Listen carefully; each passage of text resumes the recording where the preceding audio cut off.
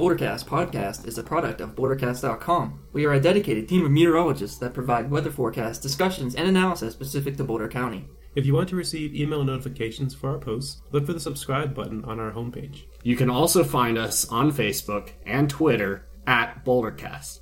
If you have questions or comments, or would like to suggest a topic for future shows, message us at contact@BoulderCAST.com.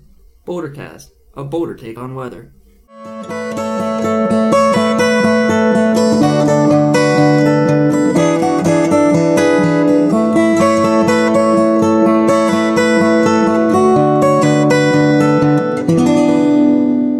Hello and welcome to the BoulderCAST podcast. This is your host, Andy. Ben is joining us as well. Welcome, everyone. Episode 11. And Matt Steiner back with us. I am back. Good to be back, guys. The Jack is back. Change your name? I've been doing a lot lately, and no, I did not change my name. Joseph couldn't join us. He's doing some intense karate tonight. So we miss him dearly. Was he practicing for the jog as well? That's coming up. Yeah, we're practicing for the El Dorado race. Right. Which you're running, right? I'll be running it, Okay. yeah. I just need to go ahead and put my registration in. Yeah. So it's not too late to sign up? Yeah, you can sign up to the race day. Maybe the listeners want to know? If you want to go. There's this El Dorado Springs race next Thursday, the 27th. It benefits the Colorado Cancer Foundation. So it's a good cause. And afterwards, they have free beer from Avery and Woo-woo. Pasta J's, and you can bring your swimsuit and jump in the pool. So it's a win-win. There's a pool? Yeah, it's at the El Dorado Resort, Springs okay. Resort. The one that got demolished in the 1938 flood. Oh, wow. So, back and better than ever. Yeah. What is it, a 10K? 5K? I'm not sure about the K. It's 4 miles, so maybe it's 6.5 K. Well, let's Okay. see. So 3.2 miles is 5K. So 3.1. 3.1. Sorry. My apologies. So maybe it's 6.5-ish? 6.5, 7. Right. Exactly. It's not too bad. Yeah. Yeah. So what have you guys been up to recently? Steiner? Steiner, what you been up to? Quite a bit. since I was last on the podcast. Well, summarize it for us. Went to New Orleans for some vacationing. So when we were flying from DIA to New Orleans, we experienced a rainstorm in the middle of the flight as we were coming close to the New Orleans airport. We saw tons of lightning all around us, so we had to remain in the air for an extra hour before we could finally land. And then when we finally were able to land, we got on a bus that would take us pretty close to downtown New Orleans. And as we were on that bus, it started to rain very heavily. So we finally had to get off that bus because that bus would only get us about a mile outside of downtown New Orleans. So we had to get on a different bus to get us to downtown New Orleans, into the French Quarter where our hotel was located. And while all that was going on, we were getting off the bus. It was raining extremely hard, and there was probably at least 2 to 3 inches of rain on the ground at that time. And as you guys know, New Orleans is below sea level in most places. Yeah. So basically the city pretty much acts like a bowl. Yeah. So yeah, you can imagine the water there is just gonna be like runoff. Pile up and Surely they have something to mitigate that, right? Like pumps, or how do they get the water out of everywhere? Yeah, they have pumps, right? Yeah. Maybe. They have some kind of pump thing that just pumps it out of the bowl, I guess. Or something like that. The Corps of Engineers, I think. Yeah. Or something like that. Is that pre or post Katrina? I think they had them pre, but they probably strengthened it, I guess, after Katrina. Right. I don't know. Well, after Katrina, they obviously New Orleans had to make some substantial changes especially with the levees. They had to make them better, stronger. They also had to replace the Interstate 10 bridge that goes over the southern portion of Lake Pontchartrain, because the old bridge pretty much broke in many places. Yeah. And so they made it bigger. They made it higher off the lake. So instead of like, I would say 15 feet above the lake, it's probably a good 20, 25 feet off the lake now, in case you have intense seas out on that lake. So obviously they've made a ton of changes, but even despite that, there's still a lot that hasn't been fixed up to this point. Like, for example, there's a Walmart right along Interstate 10 that was pretty much closed down after Hurricane Katrina due to all the damage that occurred there, and it still remains there to this day. Just foreclosed? Uninhabited. Yep. So yeah, obviously the first thing New Orleans had to do was take care of the tourist attractions. So they fixed that first. So within months, that was fine. Then after that, they slowly got the rest of everything else fixed that they wanted to try and get fixed. But even despite that, you had a lot of people who fled away from New Orleans and moved elsewhere, like Mobile, Pensacola, Baton Rouge, Lake Charles, Jackson, Mississippi, Biloxi. I was reading about that today, actually. Yeah. It's a 10-year anniversary coming up. That's right.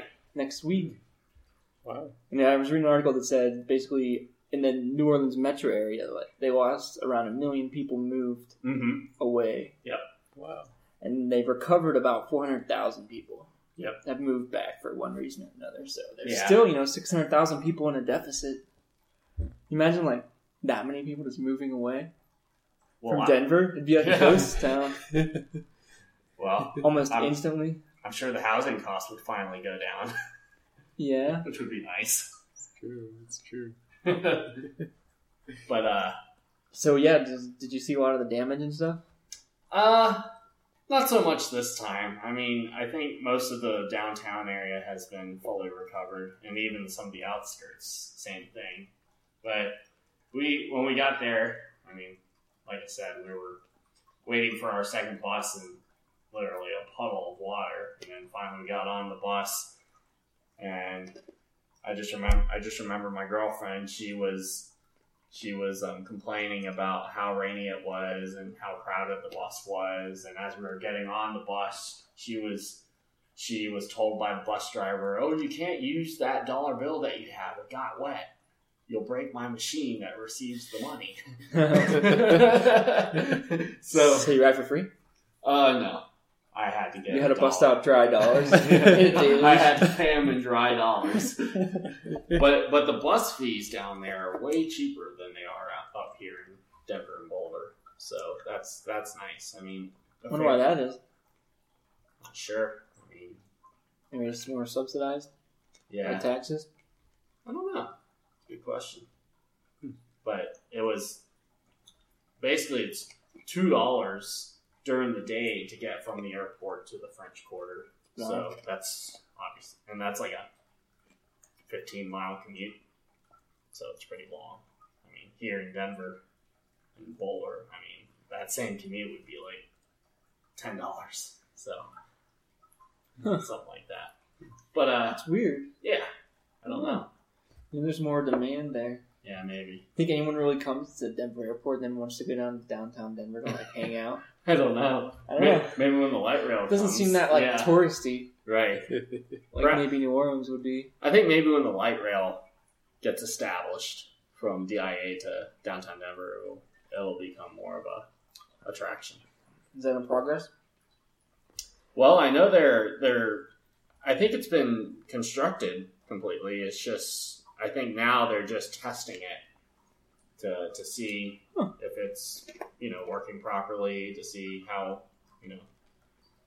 to see how exactly the route's going to work, where the stops are going to be, and all that stuff. And so I think they test it for a year, and after that they open it. So Haven't been out there in a while. I know. Yeah. I know. Yeah. But yeah. So after that, I went back to my hometown, Alabama, because I spent a night and a day in downtown New Orleans. We went to this bar called Cajun Mike's. Spicy food. Nothing but spicy foods there. Like imagine food that is served at a regular pub here. Mm-hmm. That's basically what they had at this place, except they put all of these Cajun spices in. Like fries and stuff? Yeah. It's ridiculous. I mean, it seems like the seasoning is essentially like 5 different flavors of Tony's all put together. I could dig that. Yeah.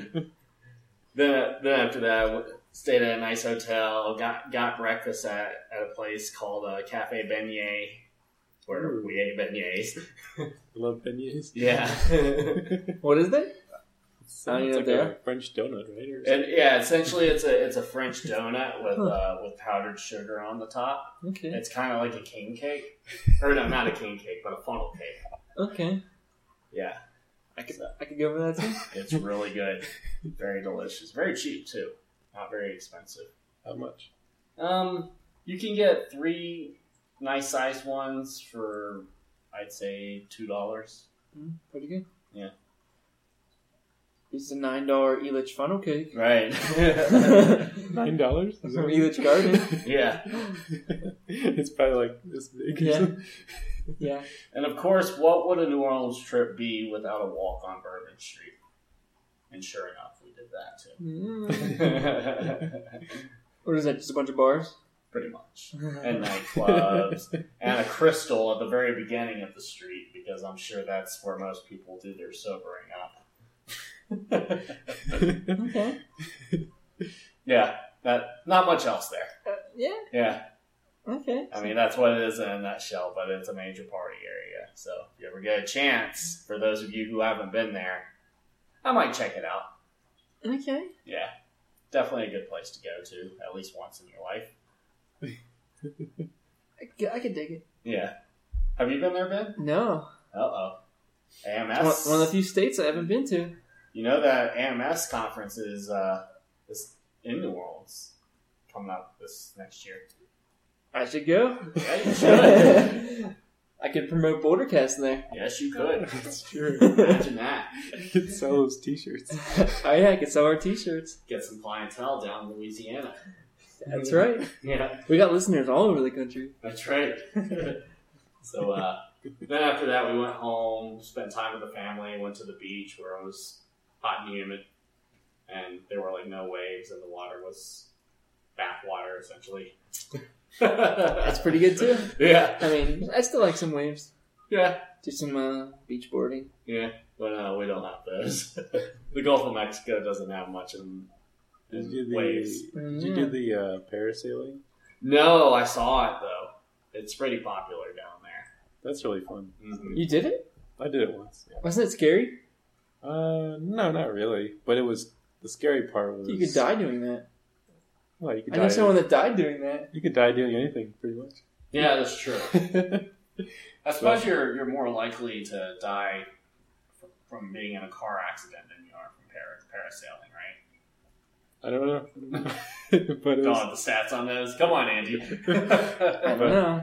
No, the scary part was you're floating up there in the air, and like all of a sudden you start going down. And you're like, what are they doing? You know, and they keep dropping you, and you're like getting close to the water, and they like dunk you, and then they bring you back out.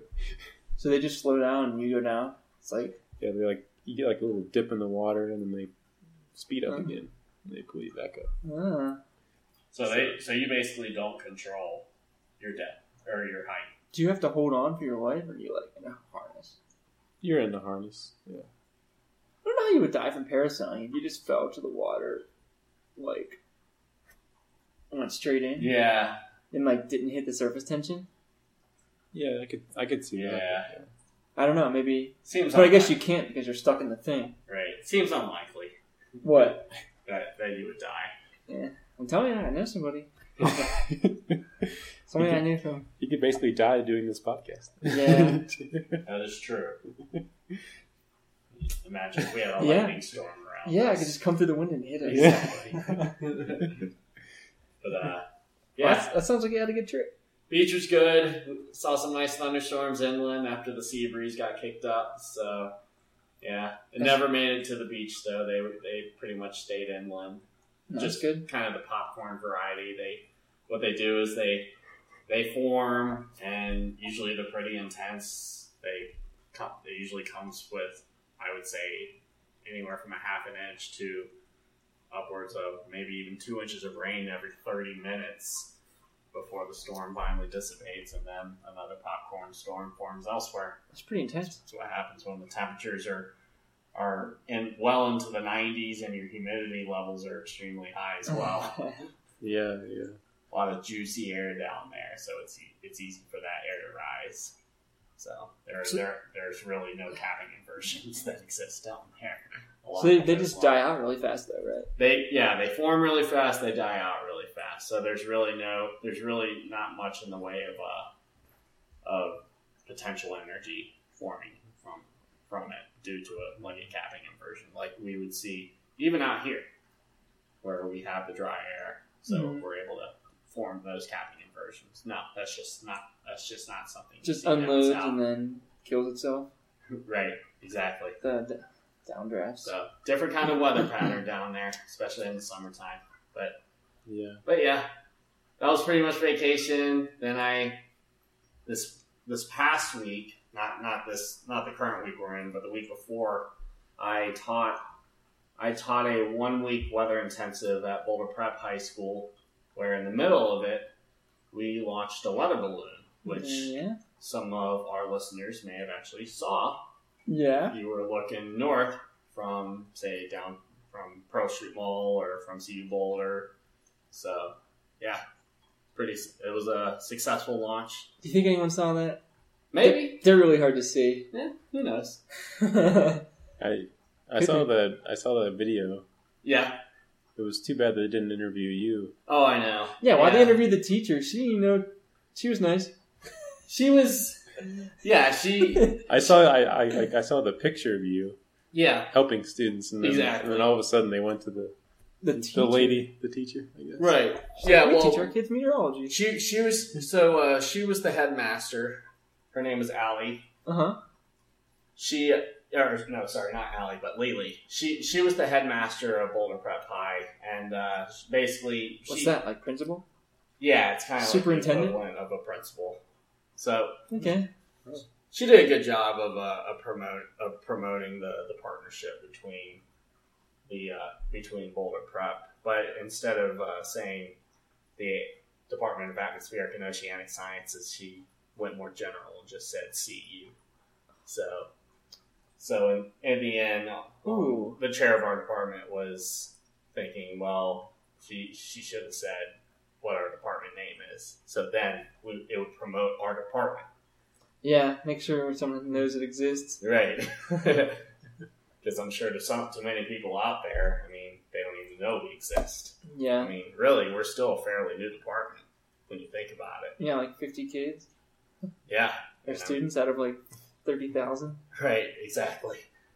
I mean, yeah, the department has only been around since, what was it, 2005 or? Yeah. It's a pretty new department. Mm-hmm. Considering. That's okay. They got Noah and NPAR. That's true. Still doesn't bring the students in for some reason. Yeah, it's weird.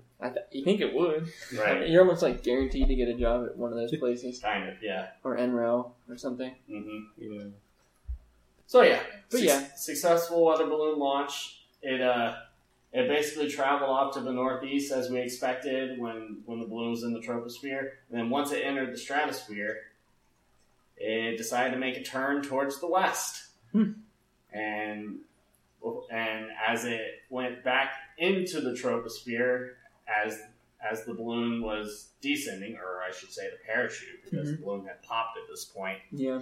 It was over lions, and it had basically just drifted off to the east, off the foothills, and ended up landing in this older gentleman's yard of about, I would say, at least 100 acres. And we entered onto his property and retrieved our balloon successfully, thanks to our GPS phones. Oh yeah, you put those in there, son. That's right. That was cool. And it directed us exactly to where the balloon was. So that's pretty awesome. You had videos and stuff? We got about an hour of video footage from the camera that we used, but the problem was beyond that point, the atmosphere way up was just way too cold for that phone. Yeah. Or I should say it was a camera phone. So the problem was they weren't using the correct type of battery. Mm. So it's recommended at those altitudes to use ultimate lithiums. Yep. And I don't think we were using that. Didn't think ahead, man. Yeah. However, we did use that for the weather computer. Basically the radiosonde that measured all the weather data, like temperature, pressure, kept up with the coordinates, the altitude, the humidity. Wasn't this a standard Weissel radiosonde? It was. We actually purchased the product from High Altitude Science. Okay. So it's a different company. They're based out of Colorado Springs, and they sell these weather balloon packets with the balloon, with a GPS to locate the balloon, a weather computer that essentially measures all the different meteorological data, and also just all the different parts that are necessary for the launch. A parachute for the descent. How high did your balloon go? 100,000 feet. So we're talking well into the stratosphere. How many kilometers is that? Wow. Kilometers? It's a good question. I'm just trying to think. Because I launched 100 radiosondes. Meters. I'll see how yours compared. I think meters, that's roughly about 30,000 meters. Yeah. I got it right here.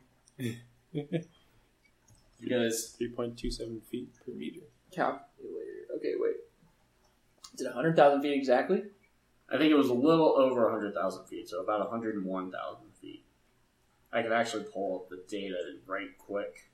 31 kilometers. Wow. Yeah, pretty high.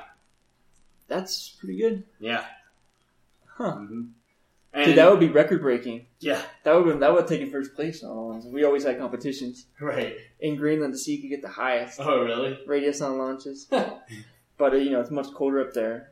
Yeah. So the atmosphere is, much more dense. Exactly. So 31 kilometers would be like in a mesosphere. Oh, no, not really though, but it would be way That'd be pretty close. I mean, what pressure level did you get to? I guess that's really what matters. About the lowest was about 5 millibars. Okay.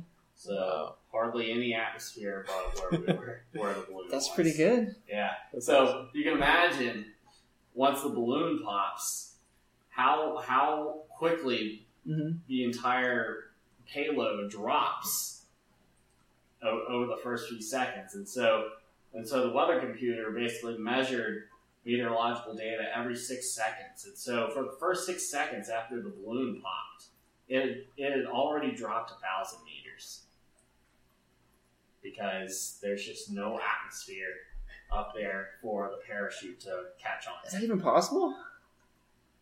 It couldn't exceed gravitational acceleration, could it?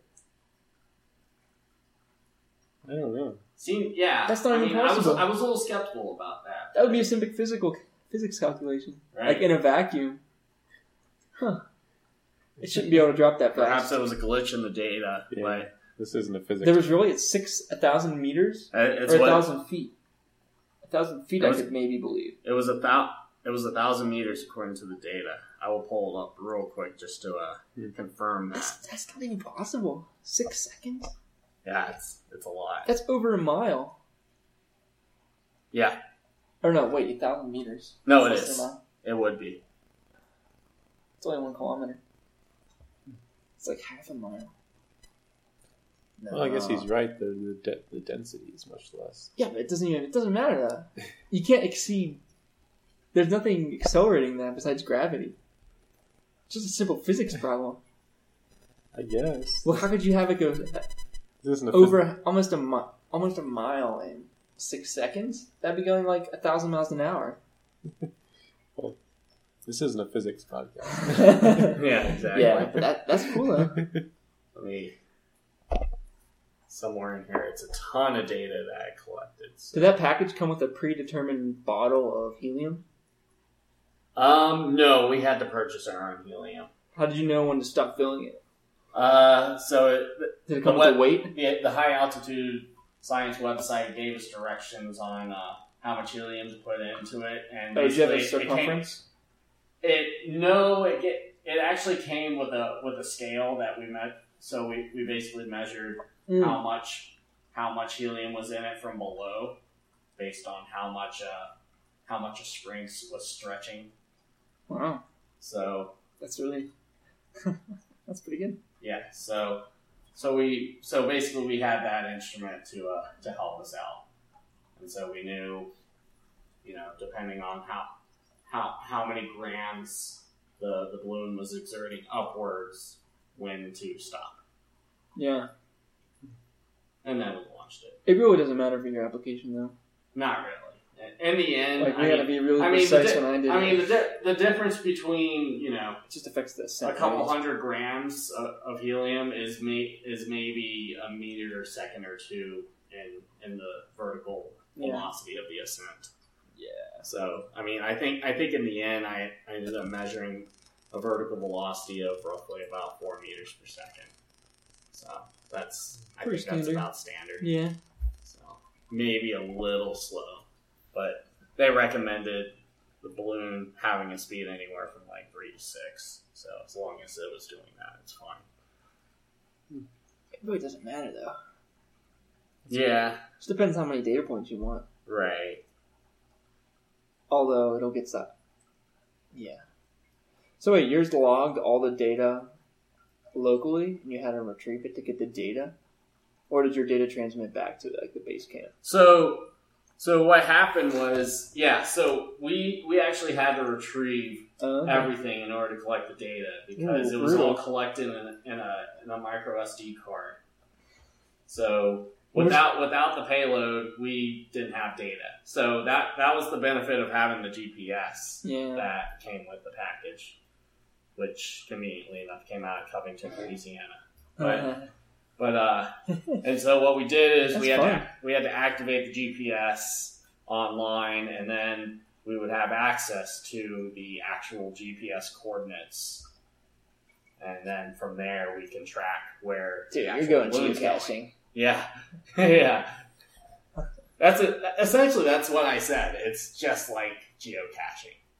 I mean, this is no different because all you're doing is you're looking at the GPS coordinates, and it updates every 5 minutes, and then from there you're just locating those coordinates, and hopefully you're close. What was your initial expectation of where this thing would end up? Like, did you think it would end up in like Lyman or Vale? I was thinking Fort Morgan because I didn't take into account the stratospheric winds. Yeah. Going back to the west, I had no idea what the stratospheric winds would show because most of the models that you see online only give you what the winds are going to be like upwards to about 100 millibars, and then anything above that, you have no access to that information. Dude, you could have gotten Andy in on that. Yeah, he could tell you the stratospheric height patterns. That's true. Climatological ones, I guess. I should have invited you to the weather balloon launch. I think you did. Oh yeah, I think I may. They invited all of us. I think all three of you guys were busy on that day, which at work, have to pay the bills. So it would have been fun. I think that does sound fun. Yeah, it sounds like it was a really good experience. Yeah, but again, I didn't take into account the ones moving to the west in the stratosphere. So because of that, I was way off. Strangely enough, it makes sense because it's colder in the tropics in the summer. Mm-hmm. Yep. It's warmer in the It should be easterlies. So it should be easterlies. Right. Makes sense. Yeah. Tropical tropopause is frigid. That's right. Very nice. Epic. It's a seasonal, Well, so it's always easterlies then? it's a seasonal shift. Yeah. In the winter, it's westerly. Oh, Well, really? the tropics are always. Well, it's colder in the Arctic in the winter than the tropics. Oh, okay. So it's a seasonal. Yeah. It's kind of cool. Yeah, that is cool. It was part of my comps exam for my master's. Oh. Oh, wow. There you go. Yeah, I remember seeing I that think thing. It it's was huge. I think it's like the semi-annual oscillation or something like Okay. that. I don't know. Andy, I could have used you for this. I had no idea. Yeah. It's a thermal wind balance. Yeah, that's true. Good point. Going back to Dynamics 1 on that. Brutal. Yeah. Sure. But Do you want what? overall, good experience with the teaching and everything. So Yeah. I would do it again in a heartbeat. So you're saying you want to be a middle school science teacher? Oh, it's not middle school. First off, High school. It's high school, but Still. but I mean, maybe. I mean, I certainly do love to teach. So we'll see how grad school goes, and then we'll go from there. Yeah. So enough about me. What you guys been up to? That was only 30 minutes. What are you doing, Andy? We went hiking this past weekend. Yeah, I guess we could talk about that. 14 or Mount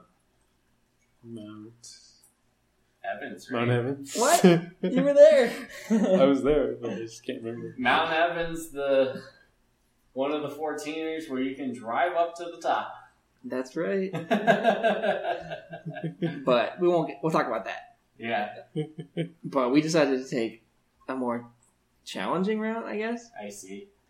A challenging and remote route. Were there a lot of people on that route? Nope. We only saw about Maybe 10 people. Yeah. Wow. Maybe 5.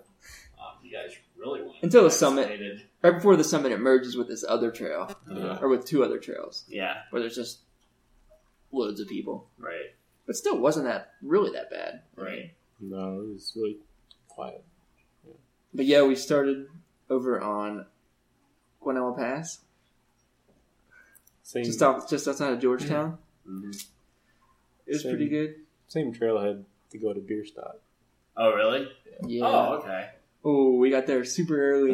And there was about a gazillion cars. Oh, my goodness. We left at 5:30 a.m.? No, 5 a.m. What time did you guys get to the summit? I think like 11:30. Oh, wow. Yeah. So it took you guys about 6 hours? No, we didn't get there until 7:45 Oh. to the trailhead. Oh, my goodness. Wow. So wait, so you guys were walking? No, or- was that right? No, it was 6:45 we got to the trailhead. Oh, Yeah. It was about an hour drive. okay. An hour and a half. Yeah.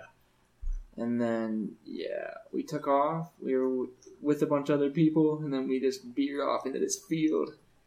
So are there a lot of rough dirt roads to get to the Mount Evans trailhead from No. where you guys were? No, it's all paved. Oh, okay. Then it's It's kinda- one, it's then kinda it's one like- that my Toyota Corolla could drive on. It's also one that everyone else in the entire state can drive on. So it's pretty popular Don't tell anyone. and crowded. They already know. They already know too late now. But yeah, we basically just veered off through this field of bushes. Oh, That was fun, wasn't it? that was brutal. Oh man, we did not anticipate how wet it would be. It's It was, like, it was in this river swamp tundra area. yeah. You step in the wrong spot, you're like underneath this huge pot of mud. Like, Yeah, it was all weeds, and the bushes were super wet at 6 a.m. I just imagine there was like a bunch of standing water, so the relative humidity was really high. yeah. Oh, So it was just like pure dew on everything. Oh, no. That reminds me of a nice fall morning in Alabama. Yeah. Yep. So, So yeah, we were whacking through these weeds, and we were all completely soaked, and our shoes were soaked, full with water. Great. That was just the first mile of the trail. I know. So I'm guessing the rest of it was just miserable, right? No, it got I easier. don't know. It got easier, I think. Well, yeah. Get out of the So, bushes. We got out of the swamp. So that experience did not affect your future endeavors on the trail. No.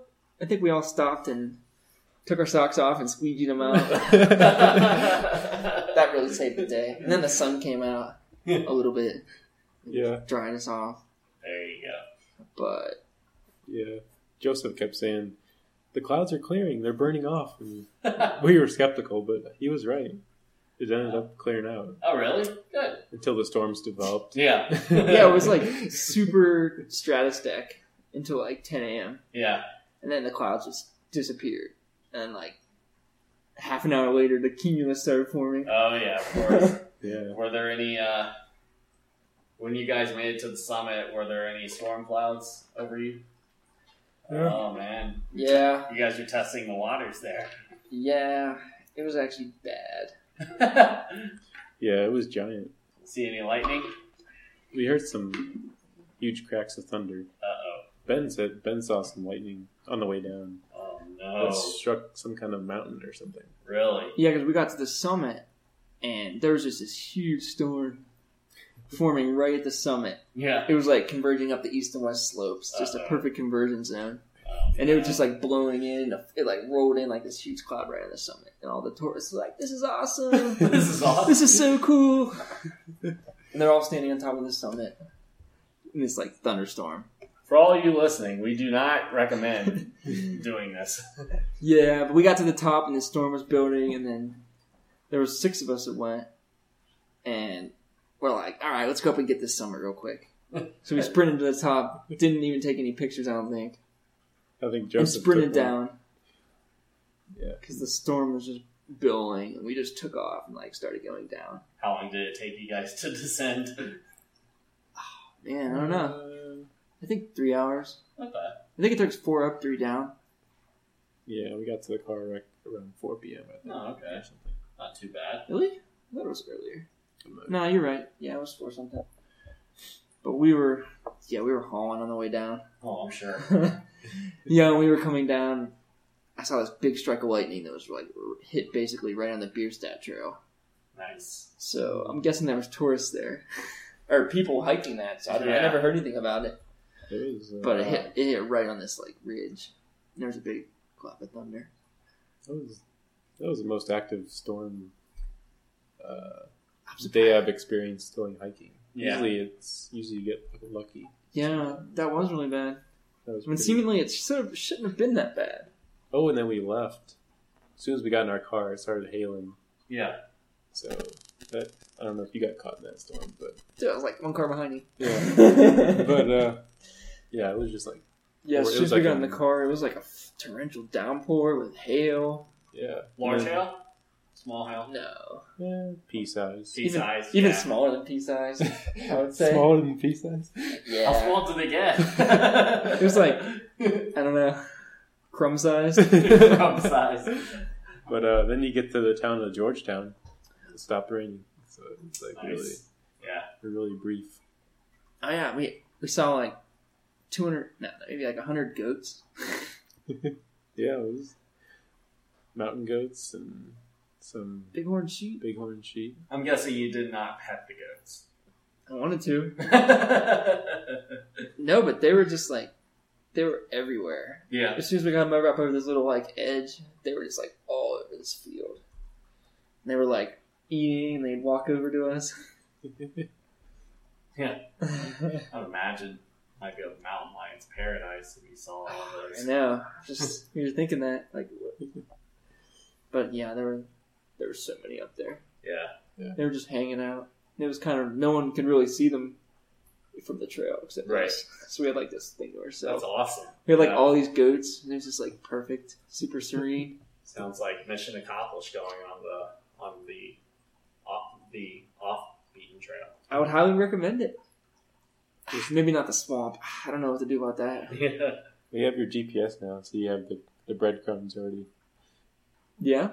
You could save that trail. Oh, it's probably so bad. I should look at the GPS track for that hike we did. Yeah.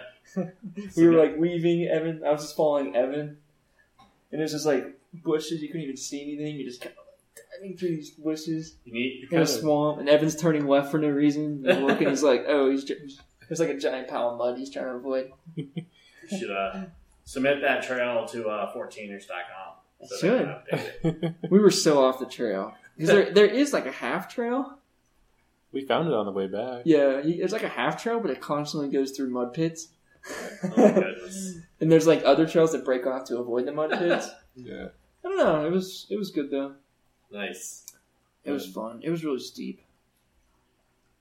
Kind of reminded me of like Lord of the Rings, like going through these woods and stuff like Yeah. that. That was awesome. Going through the woods of the Hobbit or something like that. Oh yeah.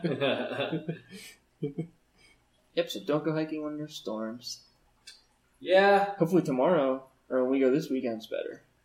Yeah. It looks better, but I'm thinking it looks windy Oh, I wasn't thinking about that. I should with maybe pack some hats. with that jet stream overhead, Well, at least the Yeah. or at least to the north. But it looks like the temperatures are going to warm up though. So over the weekend. So Yeah. that should be favorable for hiking. Question is, will there be thunderstorms again? I'm skeptical. I think there will be again, but maybe not as bad as last Sunday. Because, yeah, I don't know.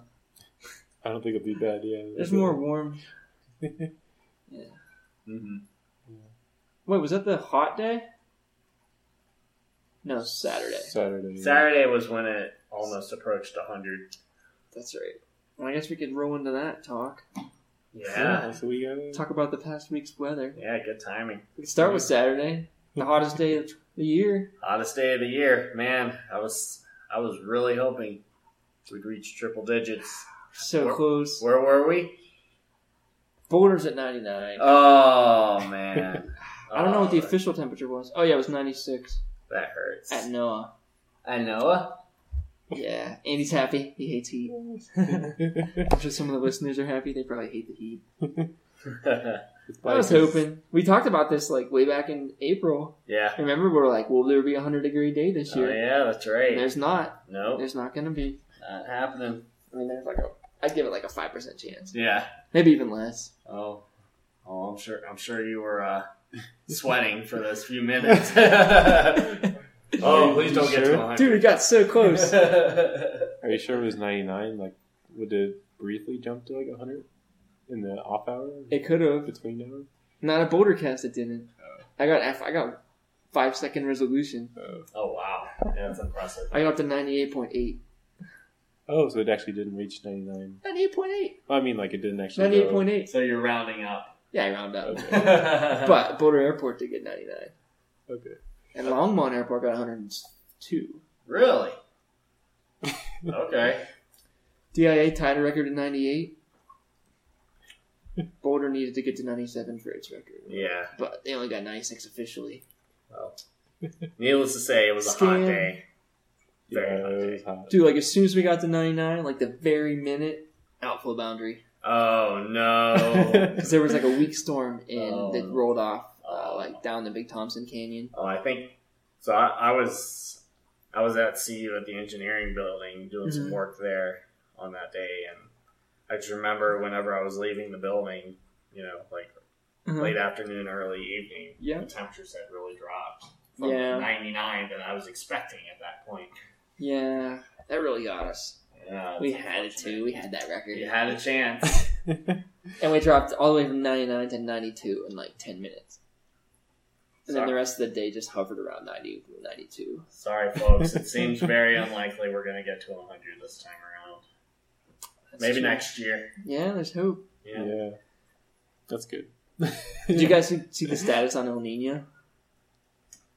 I have not, actually. What's going on? I don't know. I mean, other than that, they've officially declared that it's the second strongest that they've ever measured. So, that's, who knows?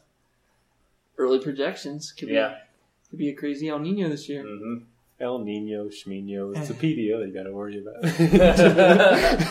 Nah, we don't care about that. It's interesting. That does bring an interesting point, though, Mhm. because so many people do talk about the El Nino, but so few people talk about the PDO, the Pacific Decadal. I told you, it's all in the name. You come up with a catchy name for your thing, it's going to be popular. Right. Elpidio. They should call it like... Elpidio. Yeah, just make it a Spanish name. Right. Yeah. I mean, the PDO, that's just doesn't roll off the tongue very well. Yeah. But yeah, so it's approaching 1997 levels. Wow. That's impressive. That is impressive. Yeah. So let's see what the implications might be. Well, so far California's really taken the brunt of it in terms of how dry it's been out there. But I did read that long range forecasters are hopeful that California will start to receive more rain moving forward. So we'll see if that confirms.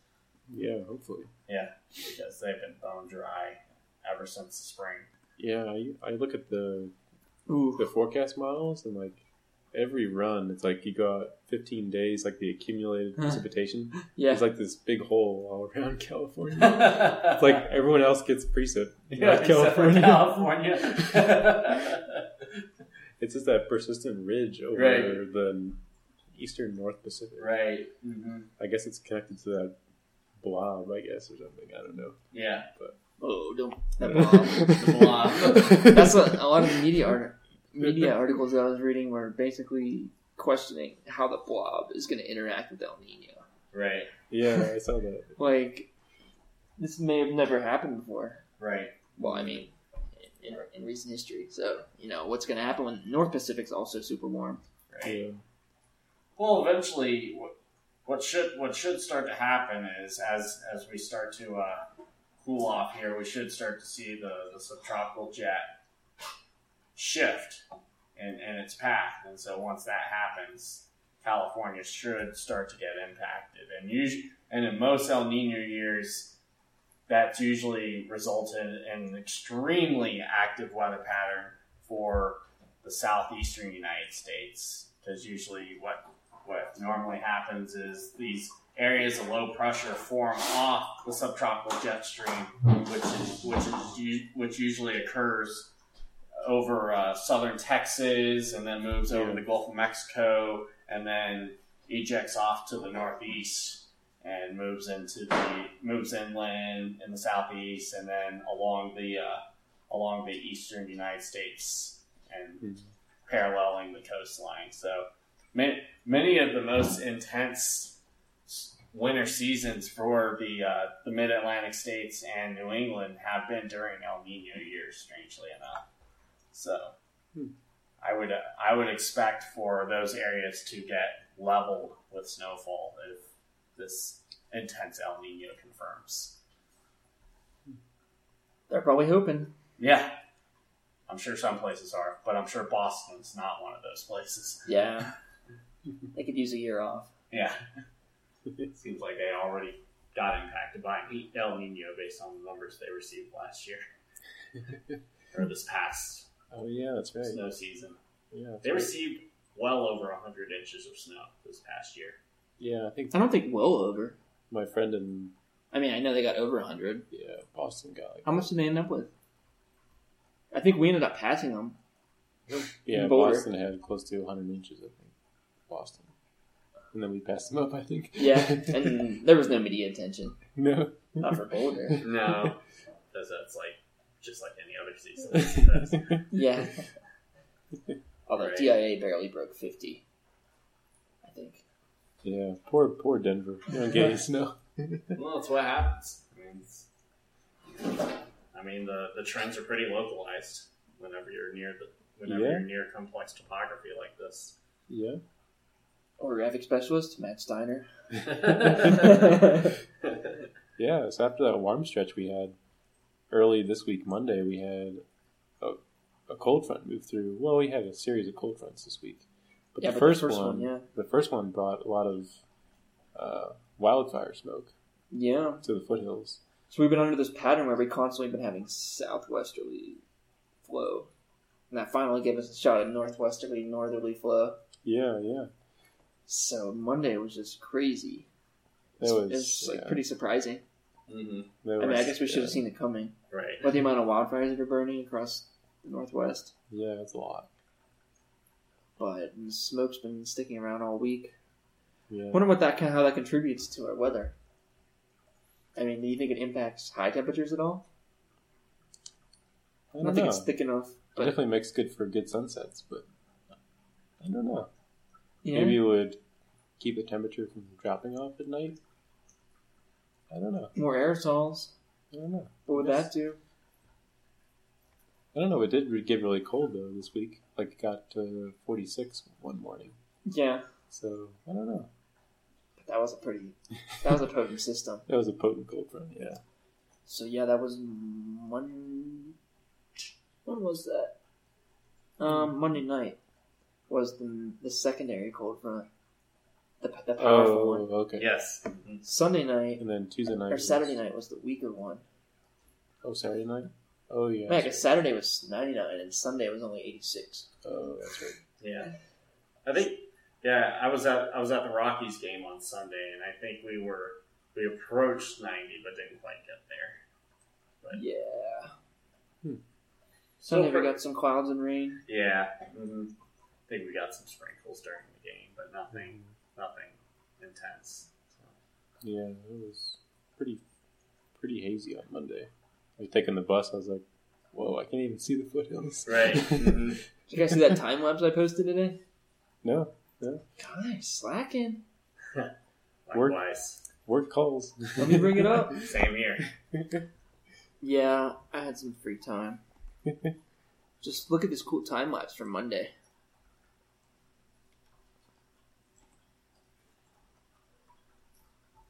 Check it out. Let's see. I'll post it on BoulderCAST so the listeners can check it out. Yeah. It's pretty good. Yeah, I think they would like it. It's only 6 seconds long. And it covers an entire day. Yeah. Sure, it looks pretty spectacular, though. Yeah, for some reason the internet's really slow right now. Yeah. Wonder why that is. Yeah. It could just be my computer. Yeah.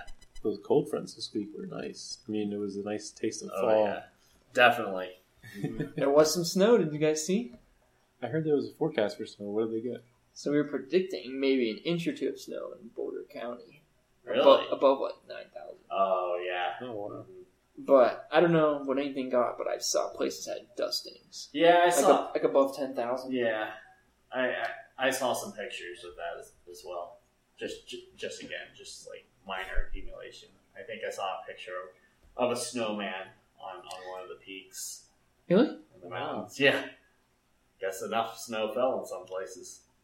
That's impressive. Yeah, Reminds me of ski season coming up. I know. It's on the horizon, guys. Be ready. Summer's about to come to an end, and we'll all be thinking about skiing again. Yeah. But yeah, that was a pretty powerful system. Yeah. I mean, it just had a lot of cold air in the backside. Yeah, It was. I mean, not cold, but cool for August. definitely. What did we? Well, that Monday, we during the afternoon is whenever some pretty intense convection started to develop, and I was in Westminster during that time, Yeah, that's right. and Tornado watch. it basically the storm formed right over me, and it dumped a decent amount of rain for about 45 minutes, and then just moved off to the southeast, and I think it produced a couple tornadoes down near Parker. So Yep. a couple weak tornadoes, but still. Yep. I think there was even one tornado over the mountains. Mm-hmm. I forget the exact city.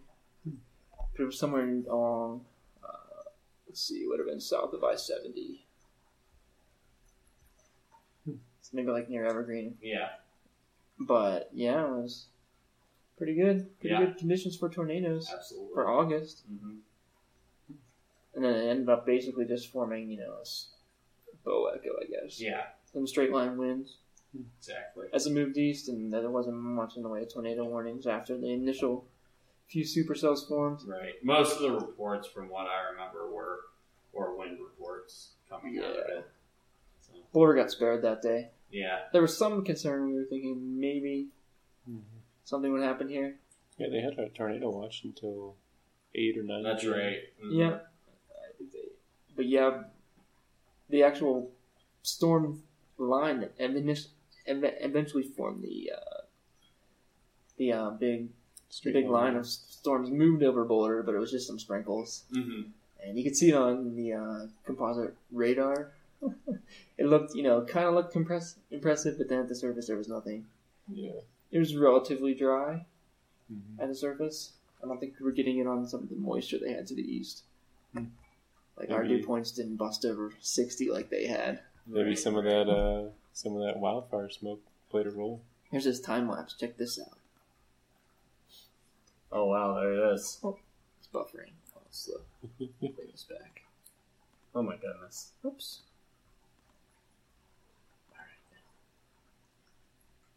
It comes in like waves. Yeah, it does. Mm-hmm. I let this buffer out, but it's pretty cool at the end. It's almost like the instability is building, some more clouds are forming, and then they go away for a time, and then they come back. It's almost like a wave motion. Yeah? Wait? It was pretty cool. Oops. The flat irons just disappear at times. Pretty cool. Yeah. But yeah, this is BoulderFlatIronCam.com, Nice. which is what we use on our website. With Very expressed written permission from the owners. Very good. But yeah, the smoke's been pretty fierce. Yeah. I have a friend that lives in Montana, Adam. They've been having like smoke advisories. It makes sense. And it says it's pretty thick there. I don't know, like, it's not even thick enough here to get a smoke advisory. I don't know how thick it would have to be. Oh, I know. Pretty serious. Yeah. Yeah. It's like 5 feet in front of you. But so what else happened last week? We broke our dry streak. Yeah. So we had a 24-day streak with no rain. Wow. In the middle of summer? In the middle of an El Nino summer? Yeah. kind of bizarre. Yeah, it was really kind of weird, that ridge. Adios monsoon. Yeah. Yeah, it really got pushed west. Yeah. Into Utah, I think, made out maybe a little better. Right. Yeah. And Arizona, I know, has been getting a decent amount of rain. Mm-hmm. Definitely. But, do you guys see this picture? Just the smoke from the northwest. From Modus. Here's Seattle. It's upside down. Yeah, you can see all the fires where they're coming from. Yeah. They're just everywhere, and there's just big Hey, blobs of smoke. yeah, Washington State, Oregon, they've also been pretty dry. So, I mean, not just California. Yeah. It's not just California we're talking Yeah, about the here. media's really hyping it up. Yeah. I mean, obviously, California's always going to get most of the coverage. But, I mean, we're talking about much of the western United States that has been very dry, receiving well below their average precipitation for the year. I mean, they already receive so little precipitation in most of these areas, with the exception of the coastal areas of Washington State, Oregon, and California for the most part. So, I mean, it's kind of scary when you think about it. See the drop monitor? Yeah, it's like basically California all the way up to Washington. California, I guess, is the worst. But up here is bad, too. Mm-hmm. Yeah. It seemed like they reduced the severity over California. Yeah. Which is surprising because they really haven't gotten anything. They have got rain, though. I guess that they have. I forget where. There was mudslide concerns I saw a couple weeks ago, 10 days ago. Even more of an unmentionable Puerto Rico, man. Extreme drought. Wow. Well, on a tropical island. Well, you know, they starved. may get some relief in a bad way, actually. Yeah. And we'll get into that in just a sec. Yeah. But yeah, basically everywhere else. Well, Texas is getting the drought again, looks like. And Louisiana. Good old Louisiana. And a little spot in Miami. Yeah. Over Florida. What about that little bit of rain we had on Wednesday night? Last night. Was it last night? You mean Tuesday night? Maybe. Yeah, maybe Tuesday night. Yeah, Tuesday night. I think it was Tuesday. Tuesday night there was a little bit of fall, like up slow flow. Yeah, that was nice. It was kind of a little. You could see the jet streak, kind of the way the snow bands look in the winter. You could see it was just like these narrow banded precipitations that kind of hit or miss overnight. Yeah, didn't have much moisture to work with, but we ended up getting 0.3. Oh wow! And Denver got like 0. So it was very localized. Like South Denver got 0, but yeah, a lot of the Front Range, especially from Boulder North, got a lot. That was the day there was snow in the high country, but yeah, that was a pretty good taste of fall for everybody. Yeah, it was a nice feeling. Yeah, definitely. So that was just a big Pacific storm system. Yeah, which kind of swinging down, kind of how we expect things to roll in September or October. Definitely. Yeah. In some sense, really cut that ridge down. It did. Like, that same system moved through Missouri, and I think it might have spawned some severe weather in Missouri. That cold front, but yeah, just a random fact there. Yeah. So now St. Louis is in the low 80s, so it's gorgeous weather. Yeah, I would imagine. Hey, what about here? Well, yeah, I mean, it's much nicer here. Yeah, we had a nice it's day. Even nicer here. But yeah, I talked to my parents last night, and they're like, "Well, we actually opened up. We don't have to turn the air on." They said it was getting to the upper 50s overnight. Wow. And they're like, "What's it doing in Boulder?" I'm like, "We got to the mid 40s." They're like, whoa. Yeah. We set some. Did BoulderCAST set some record lows? Well, every low is a record low for BoulderCAST. Technically, that's true. We have no other data. But were there other record lows in the area? I imagine there were some. I don't think Boulder got any. Right. Because I think we needed to get to 43 that night. Oh wow, that was Wednesday. Mm-hmm. Yeah, we only got officially, I think, to 40. Actually, I didn't even check. I only got to 45 at BoulderCAST. Right. Still pretty chilly. Yeah, it was cold. Mm-hmm. And then the following night, we dipped into the 40s again, I think. Yeah. Upper 40s. But that was really nice. And now we are probably back in the 50s for lows tonight. Yeah, but our next cold front's coming Saturday. Oh, yes. Yep. We have another interesting set of weather to come up. It's becoming more active. You can kind of see the transition starting to take place where the fronts are making a further south push, especially in the Midwest. Right. When they would tend to stall out. So over like Iowa or something. Yeah, because it doesn't have the upper level support that it would usually have. Yeah, but that trough that moved through here this week, it was really impressive. Pretty It looked like a September track or something. Which makes me ask, Ooh. What do you guys think the first snow of the season is going to be this year? Last year in Westminster, I got a dusting of snow in late September. I think it was September 22nd or 23rd. Dude, earlier than that. Last year was the earliest snow on record. Was it? I think. Wasn't it? Here in Boulder as well? I think it was September 11th or 12th. Wow. That's amazing. And we didn't get any more until actually, I could have November. I have it right here because I'm already on this. Last year. Well, not showing up. Yeah, it must have been out snowed. That doesn't make sense. Yeah, I don't know. Well, it wasn't a lot of snow. Yeah, it wasn't much. I mean, we're talking about a trace. Yeah. Maybe, an inch tenths of at an most. inch. Yeah. But still something. So I don't know when I think the first snow will be. I would say early October. Yeah. That's a standard answer, every year almost. I mean, technically the first snow of the season along the Front Range is usually around Halloween. Isn't that correct? Yeah. The first any snow. Right. We're in an El Nino year. We're in El Nino. Could mean less frequent, bigger snows. Yeah, that's true. So I think a couple years ago, we were in a week El Nino. We had that big October blizzard. 20 inches not in like October 23rd or 4th. Amazing. Knocked all the trees down. That was 2011, huh? Or 2010? 2011, I think. Was it the first year we were here?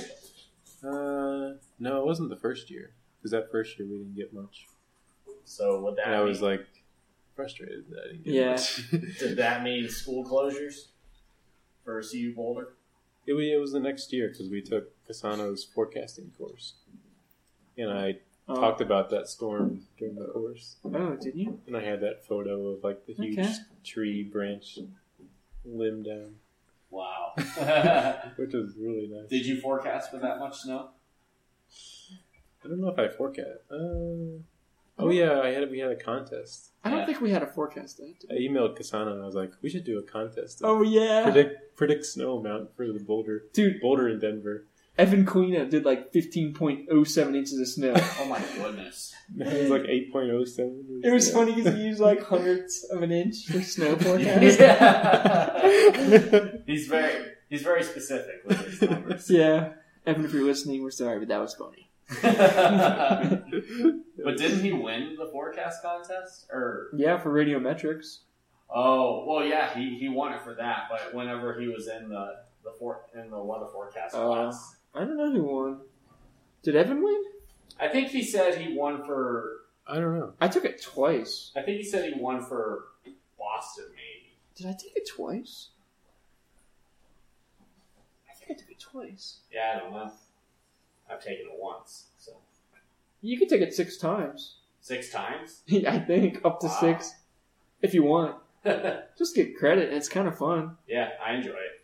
You learn more about forecasting That's true. because you get decent discussion in there. It's not exceptional discussion. Depends who you No. have. Everyone's kind of timid, I agree. and Kassan just kind of rambles. Right. But it's good because he has a lot of knowledge. That's very true. But okay, so record lows. Who's interested? Record lows for this week. Do we have record lows? Yeah, Boulder. Because I'm pretty sure Denver had it. All right, we needed 43 on the 19th, and we got 44. Oh, so close. We needed on the 18th 48, and we got 52. Not even close. And we got 47 on the 20th, and we needed 47. Tied it. Beautiful. Today, actually. This Very morning, nice. I guess. Wow. Was it really 47 this morning? Yeah. It was still chilly, man. We warmed up nicely, though. What did BoulderCAST get last night? We did, yeah. It was upper 80s, I guess. Yeah, it was a beautiful day today. Yeah. We rebounded nicely. Tomorrow's supposed to be a good day as well. What? There's no way it was 47 today. Oh, that goes back to the other day, too. Oh, I see. Because it goes...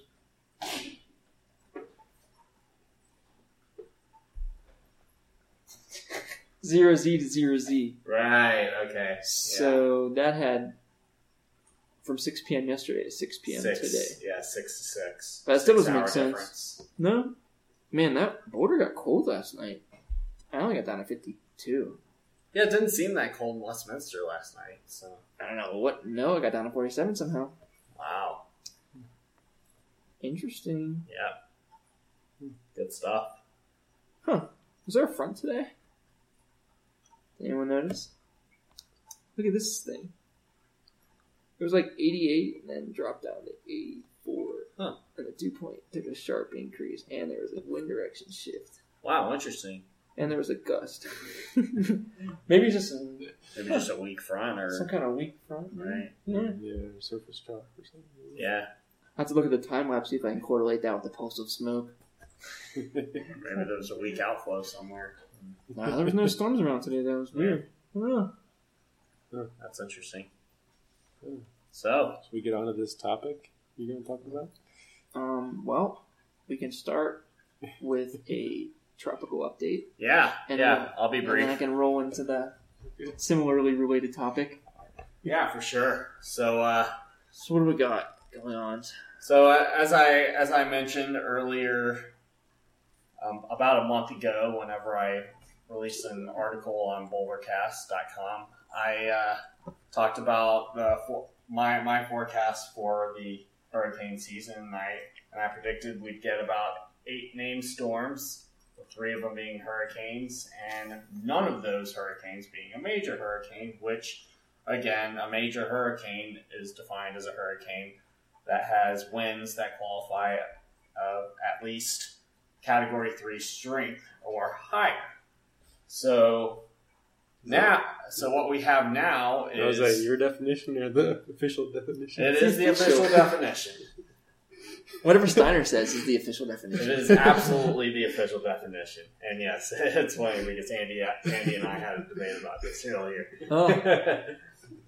But anyway, Okay. so now so earlier this week we had a storm form over the eastern Atlantic Ocean, and it has since moved slowly off to the west at roughly anywhere from 10 to 15 miles per hour, and it has, over the past couple days, strengthened from a tropical depression to now a very weak hurricane. It's currently moving since the latest advisory. It's moving to the west-northwest at 10 miles per hour with maximum sustained winds of 80 miles per hour. And it is Strengthened. Yes, especially over the past 24 hours. And it is expected to remain a hurricane over the next 24 to 36 hours or so before weakening back to a tropical storm. And by the time it reaches the Lesser Antilles and then Puerto Rico and the Dominican Republic, it's still expected to remain a tropical storm. But of course, whenever we talk about these tropical cyclones, the uncertainty becomes extremely high the further out you go, especially whenever all the computer models are predicting different things. Yeah. And so at this point, this is just a best guess. Mm-hmm. So there's obviously a lot of things they can do. But at this time, it is a Category 1 hurricane. It isn't the largest of hurricanes that I've ever seen. We're not talking about a Katrina here. Mm-hmm. But again, we still are talking about a hurricane. So the biggest risk for people that are planning the vacation over the Lesser Antilles or into the Caribbean islands is usually strong seas, gusty winds that can come from the periphery of the hurricane, or if you are in the middle of the path, then obviously heavy rain, storm surge, and strong winds, and even tornadoes. So you certainly... Dude, you said the hurricane wind diameter was like 10 miles? So the size of the storm is extremely small, mm-hmm. relatively speaking. It's one of the smallest hurricanes I've ever seen. Wow. So as far as like just the entire convection area, exactly, or the whole as far as how far the convection stretches out from the center of the storm or the vortex, mm-hmm. it's not very big. We're talking at the current moment, we're talking about winds of 80 mile of hurricane force strength, only stretching out about 10 miles in every single quadrant of the storm. Wow. So not very far out from the center. I mean, the odds of that hitting one of those Caribbean islands would be really small. Yeah, correct. But if it's a One of the direct hit, Antilles, yeah. then they could still play a heavy role. Yeah. But if you compare that to a Hurricane Katrina, where the hurricane force winds stretched roughly 100 miles out from the center of the storm in whatever quadrant you were in, we're talking about a significant difference here. And tropical storm force winds extending out even more than 100 miles beyond the hurricane force winds, we're talking about a substantially larger hurricane than the hurricane that we currently have at bay. So let's be honest, there's no chance it's going to make it to America. Yeah, what are you thinking? It's tough to say right now. I mean, the current conditions of the hurricane show that there's not a whole lot of wind shear to weaken the storm. However, it has been shown and it has been forecasted that there's some Saharan dust that may play a role in intruding some dry air into the hurricane, which certainly could affect it and weaken it moving forward.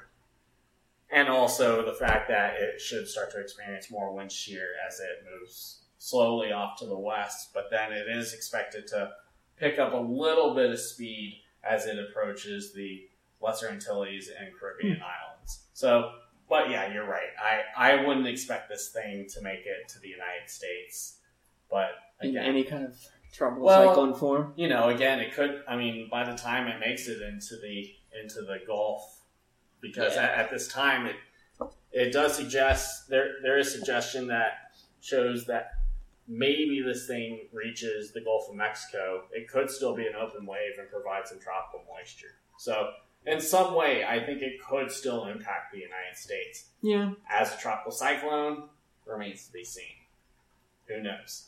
But so far this year, the wind shear in the Gulf of Mexico has been pretty intense. So it would be difficult for me to think that a tropical cyclone would have any chance of survival in the Gulf of Mexico. But we shall see. Yeah. And it's still, so we are moving into the peak of hurricane season. Peak of hurricane season, September 12th. Yeah. So keep your eyes open. There's still plenty of time. The hurricane season goes until the end of November. November 30th is the official last day. But of course, we've had hurricane seasons where storms have formed well beyond that day. So nothing is for certain. But again, it's just... I just think it's amazing how they have, like, these tropical waves come off of Africa. Right. And they can, like, immediately spin up into a hurricane. Right, yeah. And then it's another 2 to 3 weeks, maybe 2 weeks, before it gets to them even close to the United States. Right. You can just track it the whole way across. Exactly. It's like kind of where we live in. And it's amazing. It's amazing. And it's really amazing how these tropical waves just form one after the other. And back in the early 21st century, in the 2000s, every single year we were talking about these tropical waves forming one after the other and making their way across the Atlantic and making landfall in the United States. So certainly right now we're talking about a much different situation. Whoa. Man, that's really relevant for our talk today. Tropical Depression 3C. Oh boy, here we go. In the Central Pacific. Oh wow. 3C. Yeah, it's only their third of the year. But look at this. It's storm hurricane heading for Hawaii. That would be rare. It's going for Kauai too. So, did you have anything else? That pretty much wraps up the tropical update. I mean, certainly if El Nino were to confirm as a strong El Nino, then statistics would suggest that we should continue to see a very inactive pattern in the Atlantic Ocean. Mm-hmm. And so we're only at 4 named storms so far, and we still have about roughly half the season to go. And so maybe, based on the current forecast, pretty good shape. I'm expecting another 4, with maybe a couple of those becoming hurricanes. So we'll see how it goes. We'll look to you for guidance. Yep, I'll be here. So while we had you on the show, Matt, we wanted to discuss a little bit more about hurricanes as our topic of the week. Yeah.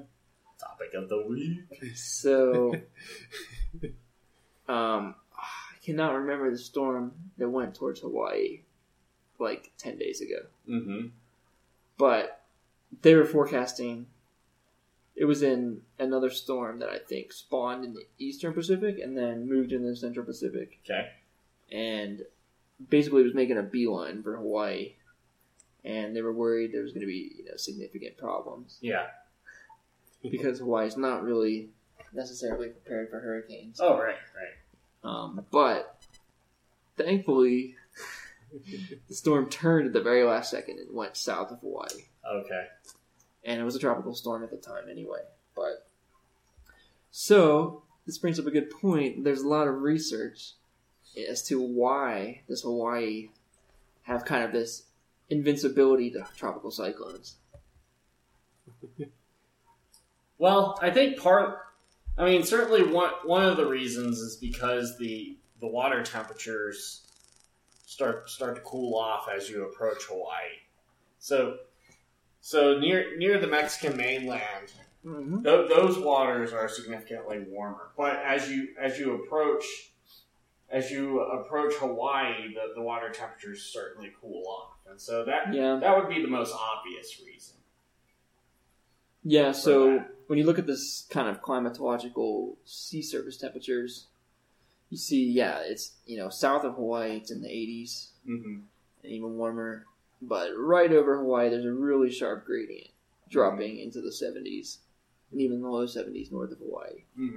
Okay. So that would explain why storms may weaken as they approach Hawaii, which makes sense. That kind of pretty much happens generally. Because again, I mean, Hawaii is at a very low latitude, and so you're not really going to be talking about much in the way of wind shear, especially in the summertime, whenever the jet streams are well off to the north. So that usually won't play a role, but. So there actually is shear there. So there actually is some shear in this system? Or? No, climatologically there is decently strong upper level winds over Hawaii. Oh, really? Okay. I'm going to try and find the figure. But, yes. So at the surface you got your easterlies. What do you think? Yeah, you're right. I can't find the figure I'm looking for. I guess that'd be a subtropical This jet. was in here. Subtropical jet, right? It would have to be, some type of... Yeah, who knows? I don't know where it is. But that was one of the factors as well. That there's often this stretch of shear. So you're talking about maybe like an atmospheric river? So here's kind of an example. So we see... Can you tell what's going on there? Let's see. They're showing the upper level winds and the lower level winds.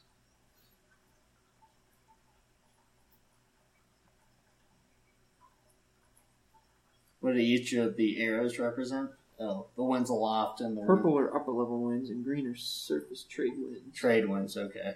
So I mean, there's directional shear, but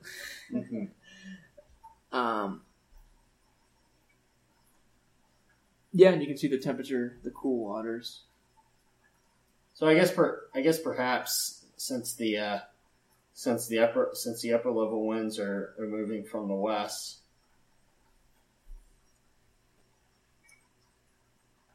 And depending on how strong they are, and usually your westerly winds are gonna be associated with a pretty strong upper level flow. Yeah, just some kind of subtropical feature. Mm-hmm. So, yeah, but yeah, the one paper was basically bringing shear into it. That's a climatological place for shear in August. Okay. Yeah, this is for August. Maybe it was this paper. No, it was a different one. Is it just for August? Well, that's what they showed.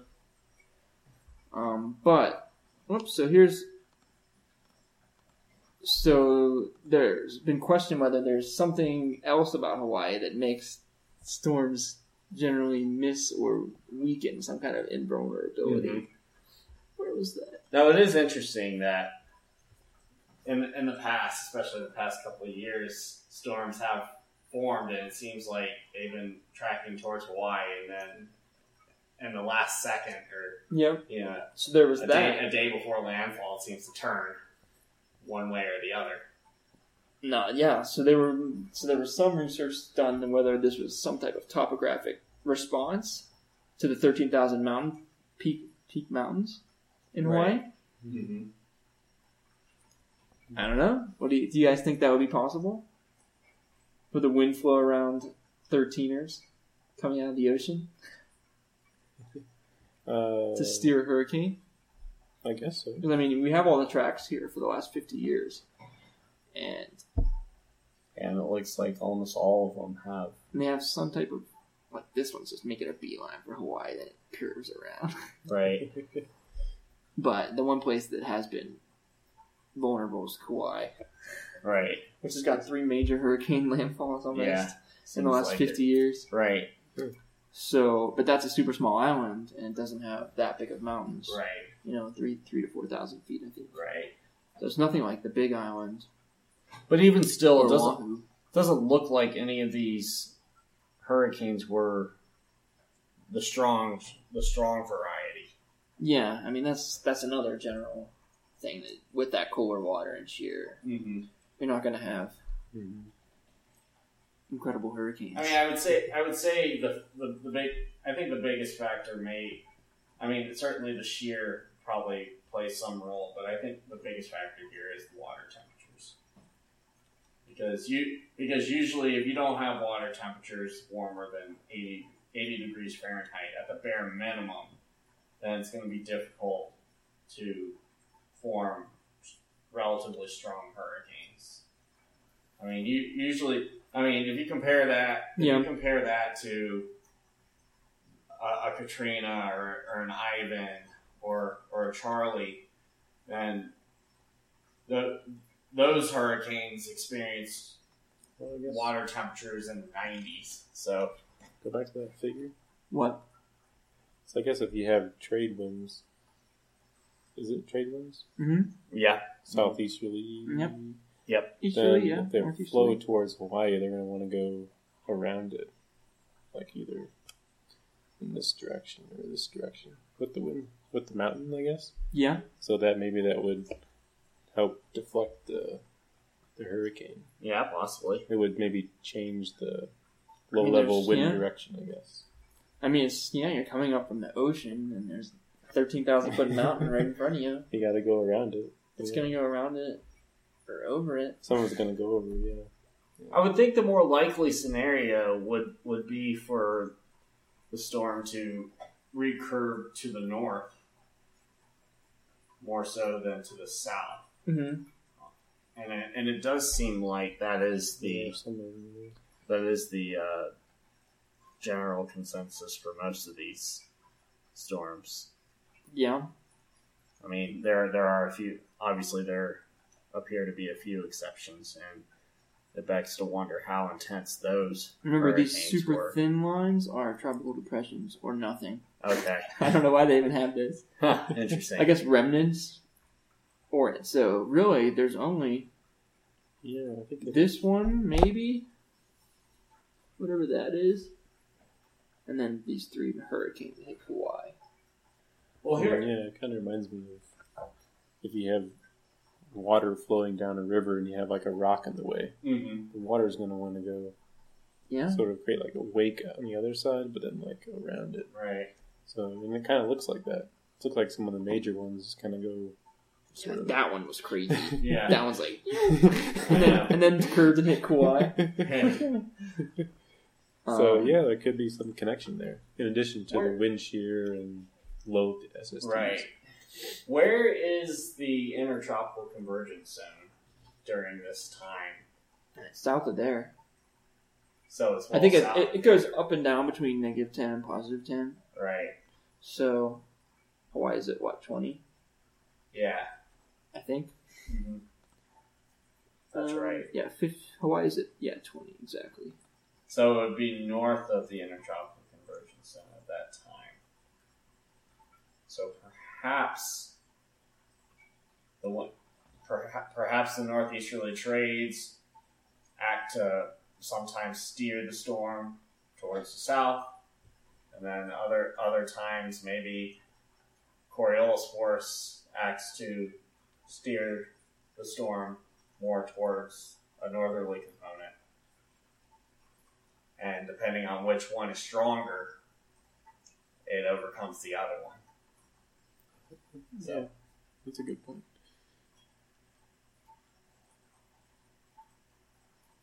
Wow. Okay, this is bad. I thought this was a legitimate article, but no. It gets crazy. Okay. Hurricanes need heat. The volcanoes are sitting, waiting to absorb heat. Interesting. What does that even mean? What? Not really sure. The volcanoes are waiting to absorb heat. Oh, wow. I don't know. Okay, this lost all credibility. But this other article is good. It's from the U.S. Geological Survey. Yeah, we can believe that. This one's good. Yeah. But, so, this was the worst hurricane in Hawaii history, Hurricane Iniki. Coincidentally, in the same year as Andrew. Oh, wow. And probably didn't get any attention. It went right through Kauai as a category 2 or 3. Wow. Wow, and it's taking a northerly trajectory almost. Yep. Oh, my goodness. I've never seen that. Whoops. Dude, what does that look like right here, though? Yeah. The hurricane currently forecast for to maybe hit Hawaii. Wow. Isn't that amazing? It's going to be an H right there. Yeah. It's avoiding where the cooler water actually is. It's actually staying in the warm water and curling around. It's at a pretty low latitude.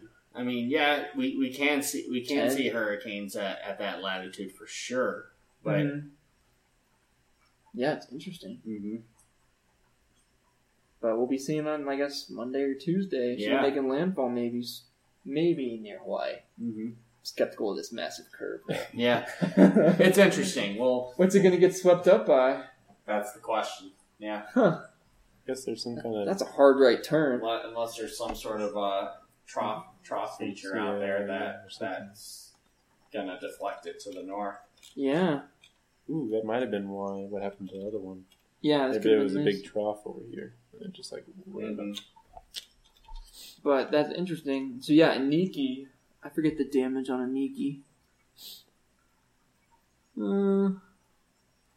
But basically, no one in Hawaii actually had hurricane insurance. Wow. It was included in their homeowner's insurance. Oh, was it? Because it was such a cheap, they figured it would never happen. Why not just tack it on? Right. But after Iniki hit Kauai, and then it started splitting off and being its own separate, unaffordable plan. And now I see that this article was a blog post by someone in Hawaii trying to convince FEMA that Hawaii is immune to hurricanes. How about that? So they could save money on homeowners insurance. Oh, probably. wow. Because once you get declassified by FEMA or something, that's where the insurance people maybe get it. I don't know. Right. It seems like that's where she was going with that. Well, I suppose whatever it takes to try and lower the rates. Yeah. I mean, insurance companies seem to make so much money. Yeah, and then this the U.S. Geological Survey also did a study that said the biggest impact for Hawaii, since so few impacts are actually direct, that they have to worry about flooding from waves. And there's very rarely wind damage. Right. And apparently if you have a hurricane that only does water damage, you can't claim it claims under flooding and not hurricanes. Mm-hmm. So, I don't know what that means. Have to have flood insurance? Yeah, so that would be flood insurance. And it has to be accompanied by wind for the hurricane insurance to actually kick in. You learn a lot of stuff about insurance. That's an interesting point. Yeah. But since Hawaii's so small, it doesn't actually get storm surge. Right. Because remember, storm surge is the hurricane pushing water up against the land. That's right. Yeah. So it just gets kind of wave flooding, which is very kind of localized. Well, I'm sure if it's wave flooding, that means it moves well inland then. Yeah, I guess. Kind of like a tsunami in a way. Yeah. That's true. I think Hawaii elevation increases pretty rapidly. That's true. Inland, it's not like Florida. Oh, right, yeah. It's... Yeah. I imagine. I don't know, though. Shelf. Yeah, I don't know. But Hawaii's pretty cool. You gotta go there someday. Yeah. Yep. Don't go to Kauai in hurricane season. No, don't. Chances are you'll get hit. Yep, just... Statistically speaking, more likely. Yeah. It's pretty cool. But yeah, so, I don't know. These are mostly just theories about why Hawaii might be immune. Or not immune, but protected. There's something that's causing these storms to bend around Hawaii. Yeah. I think there's some truth to it. Yeah. But I thought it was pretty interesting. I mean, certainly there's a bunch of different physical reasons that we could come up with, but maybe there's truth to all of them. Maybe there's truth to none of them. And Yeah. we still don't know the answer. It's a mystery. Some research for you, Matt. Yeah. Your PhD. I wonder if I'd have to completely change my track if I run did the WRF model over Hawaii. Yeah. There you go. Do it for 100 years and just Right. See what happens. Just let it go. Let it run. yeah, we'll hopefully be seeing some increase in hurricane activity. With the peak coming up. Yep. I saw there was 2 areas of interest over the Atlantic as well. Yeah. Mm-hmm. Just really low chances, but We'll have to monitor. I mean, you always take those areas of interest with a grain of salt until conditions are very favorable for development there, and then you see what happens. But even whenever conditions are favorable, it doesn't necessarily mean that the wave will get its act together and start spinning out. yeah. Well, we'll have to wait and see. Like we shall. But at least for Boulder, we got another cold front coming in yeah, it looks nice. this weekend. Could knock us back a few degrees. Nothing crazy, but did you look at next week? Looks hot. Yeah, I saw that. Unfortunately, We'll be back in 90s, mid 90s, upper 90s. Bro, 100? I thought we were done. I don't think so. Uh-oh. Oh, But man. we can hope. One can only hope. Let's see what Moss says. Out of curiosity. What do you think? No, nothing crazy on Moss. 94. One day. But yeah, not bad. Okay. Not Then bad. we're safe from 100. We'll have to check out the week ahead post. Yeah, we shall. yeah. Had a rough week this week. I think it's going to end up being like that once we get going here into the fall. In the summer, it's pretty easy to get the patterns because they're almost persistent. Yeah. But yeah, You get those fronts moving through, and the timing of those, and precipitation, That's right. clouds, and all those things. yeah, it's going to be fun. It'll be a fun It'll be good. Yeah, That's right. it'll be the best chance to beat AccuWeather and the weather Yeah, channel. we can beat them. Oh, yeah. We've been destroying them all summer. We can catch up to them. Without a doubt.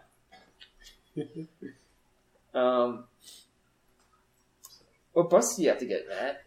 Oh, boy. Yeah. Is there a situation for the last skip? It's going to be a fun ride home. I have to take the skip, and then, depending on when the BV gets in, I think I'll probably have to take the last BV bus that will take me home. So The last one, really? should be the last. I think it's probably the last one, unless they've changed the bus schedule. So they come so frequently there, don't they? I They- guess not this time of night. At this time of night, I think they only come once an hour. Okay. We should don't need the J.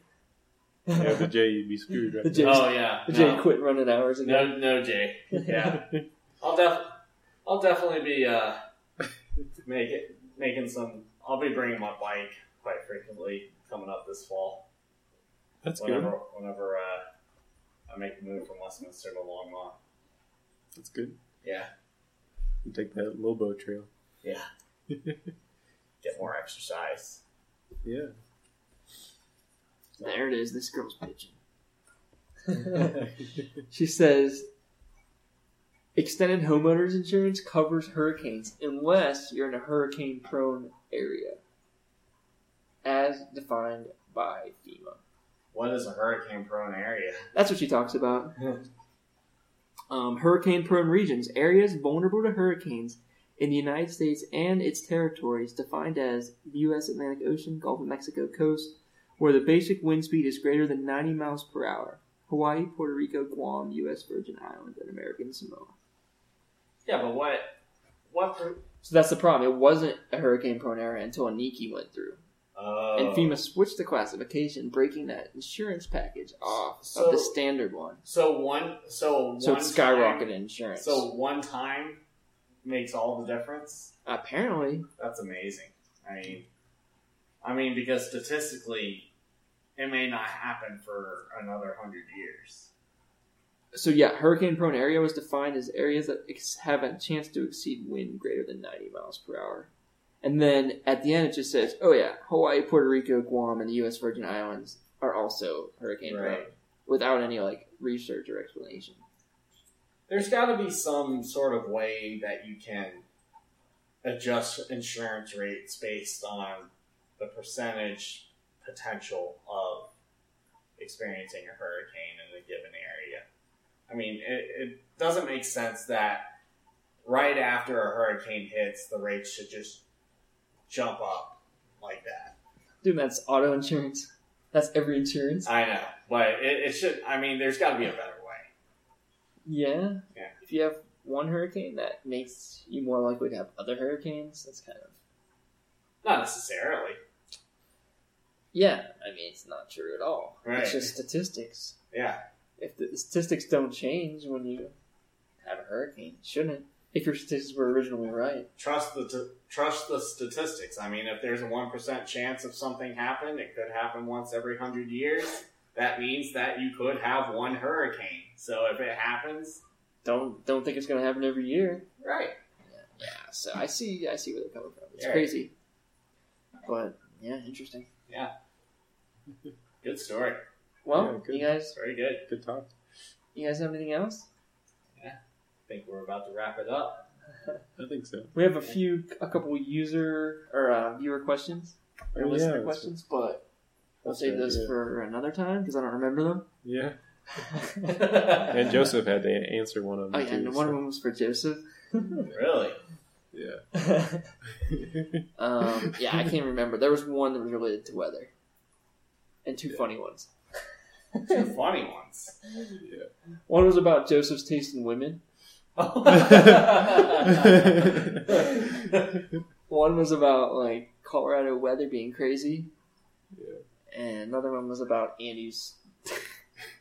I guess you can answer that one, but I don't remember the viewer's listener's name. He said, "Was that really the first time you had a peanut butter and jelly sandwich?" Were you on that podcast? No, I wasn't. At the very end, somehow we got talking about it, and Oh my. it came out that Andy's never had a PB&J sandwich. You're kidding me. And the viewer's like, "How is that possible?" I had So- I had it once. Wait, I'll bring this up. a few months ago. So what Let me do bring you, this up. What do you have to eat? We got time.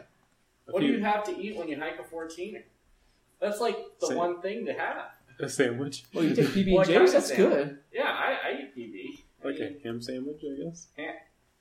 The ham doesn't go bad? Not usually. Oh, okay. Whoops. Maybe I'll have a ham sandwich then. My girlfriend tells me all the time, don't bring meats on a hike because chances are the meat's going to go bad by the time you want to eat it. And I'm thinking, really?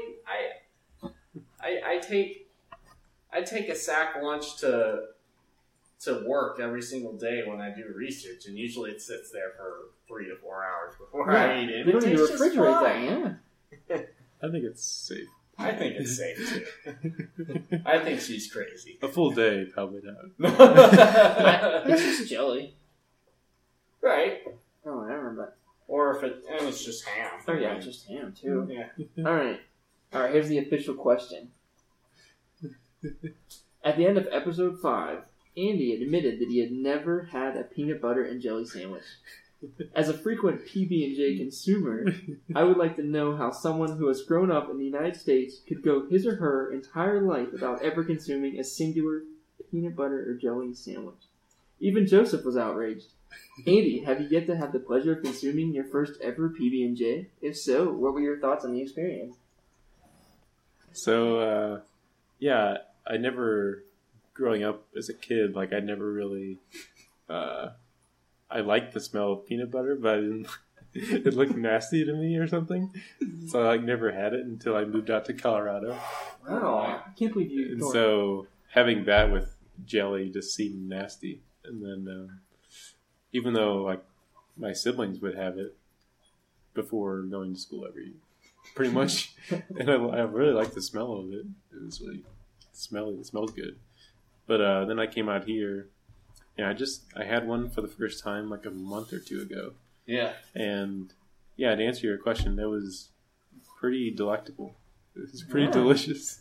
Okay. I haven't had one since, but Well, I mean, I would make one again for sure. Eric from Austin, Texas is happy. Well, here's a question for you. Have you, before a month or two ago, how many PB sandwiches have you had? 0. Oh. Really? Even toast? No, I've had peanut butter toast. I didn't put them together. Did you put peanut butter on a bagel? I haven't, Never did. but I thought about it. I actually never thought did that. about That's doing weird. that like a few That's days what ago. I do. Yeah. I put jelly on bagel. Oh, do you? That's pretty weird too. No, I can see that. Yeah. Bagels are meant cream cheese only, nothing else. That must be a Northeast thing. I guess. Another good thing is to put Although I do put cream cheese on a bagel too. But go ahead, Andy. another good thing is my friend from Boston. He puts peanut butter on his pancakes and have coffee with that. Apparently, it's really good. You didn't do it So while you were there? it's another good option you could try. No, I haven't tried it, but it does sound good.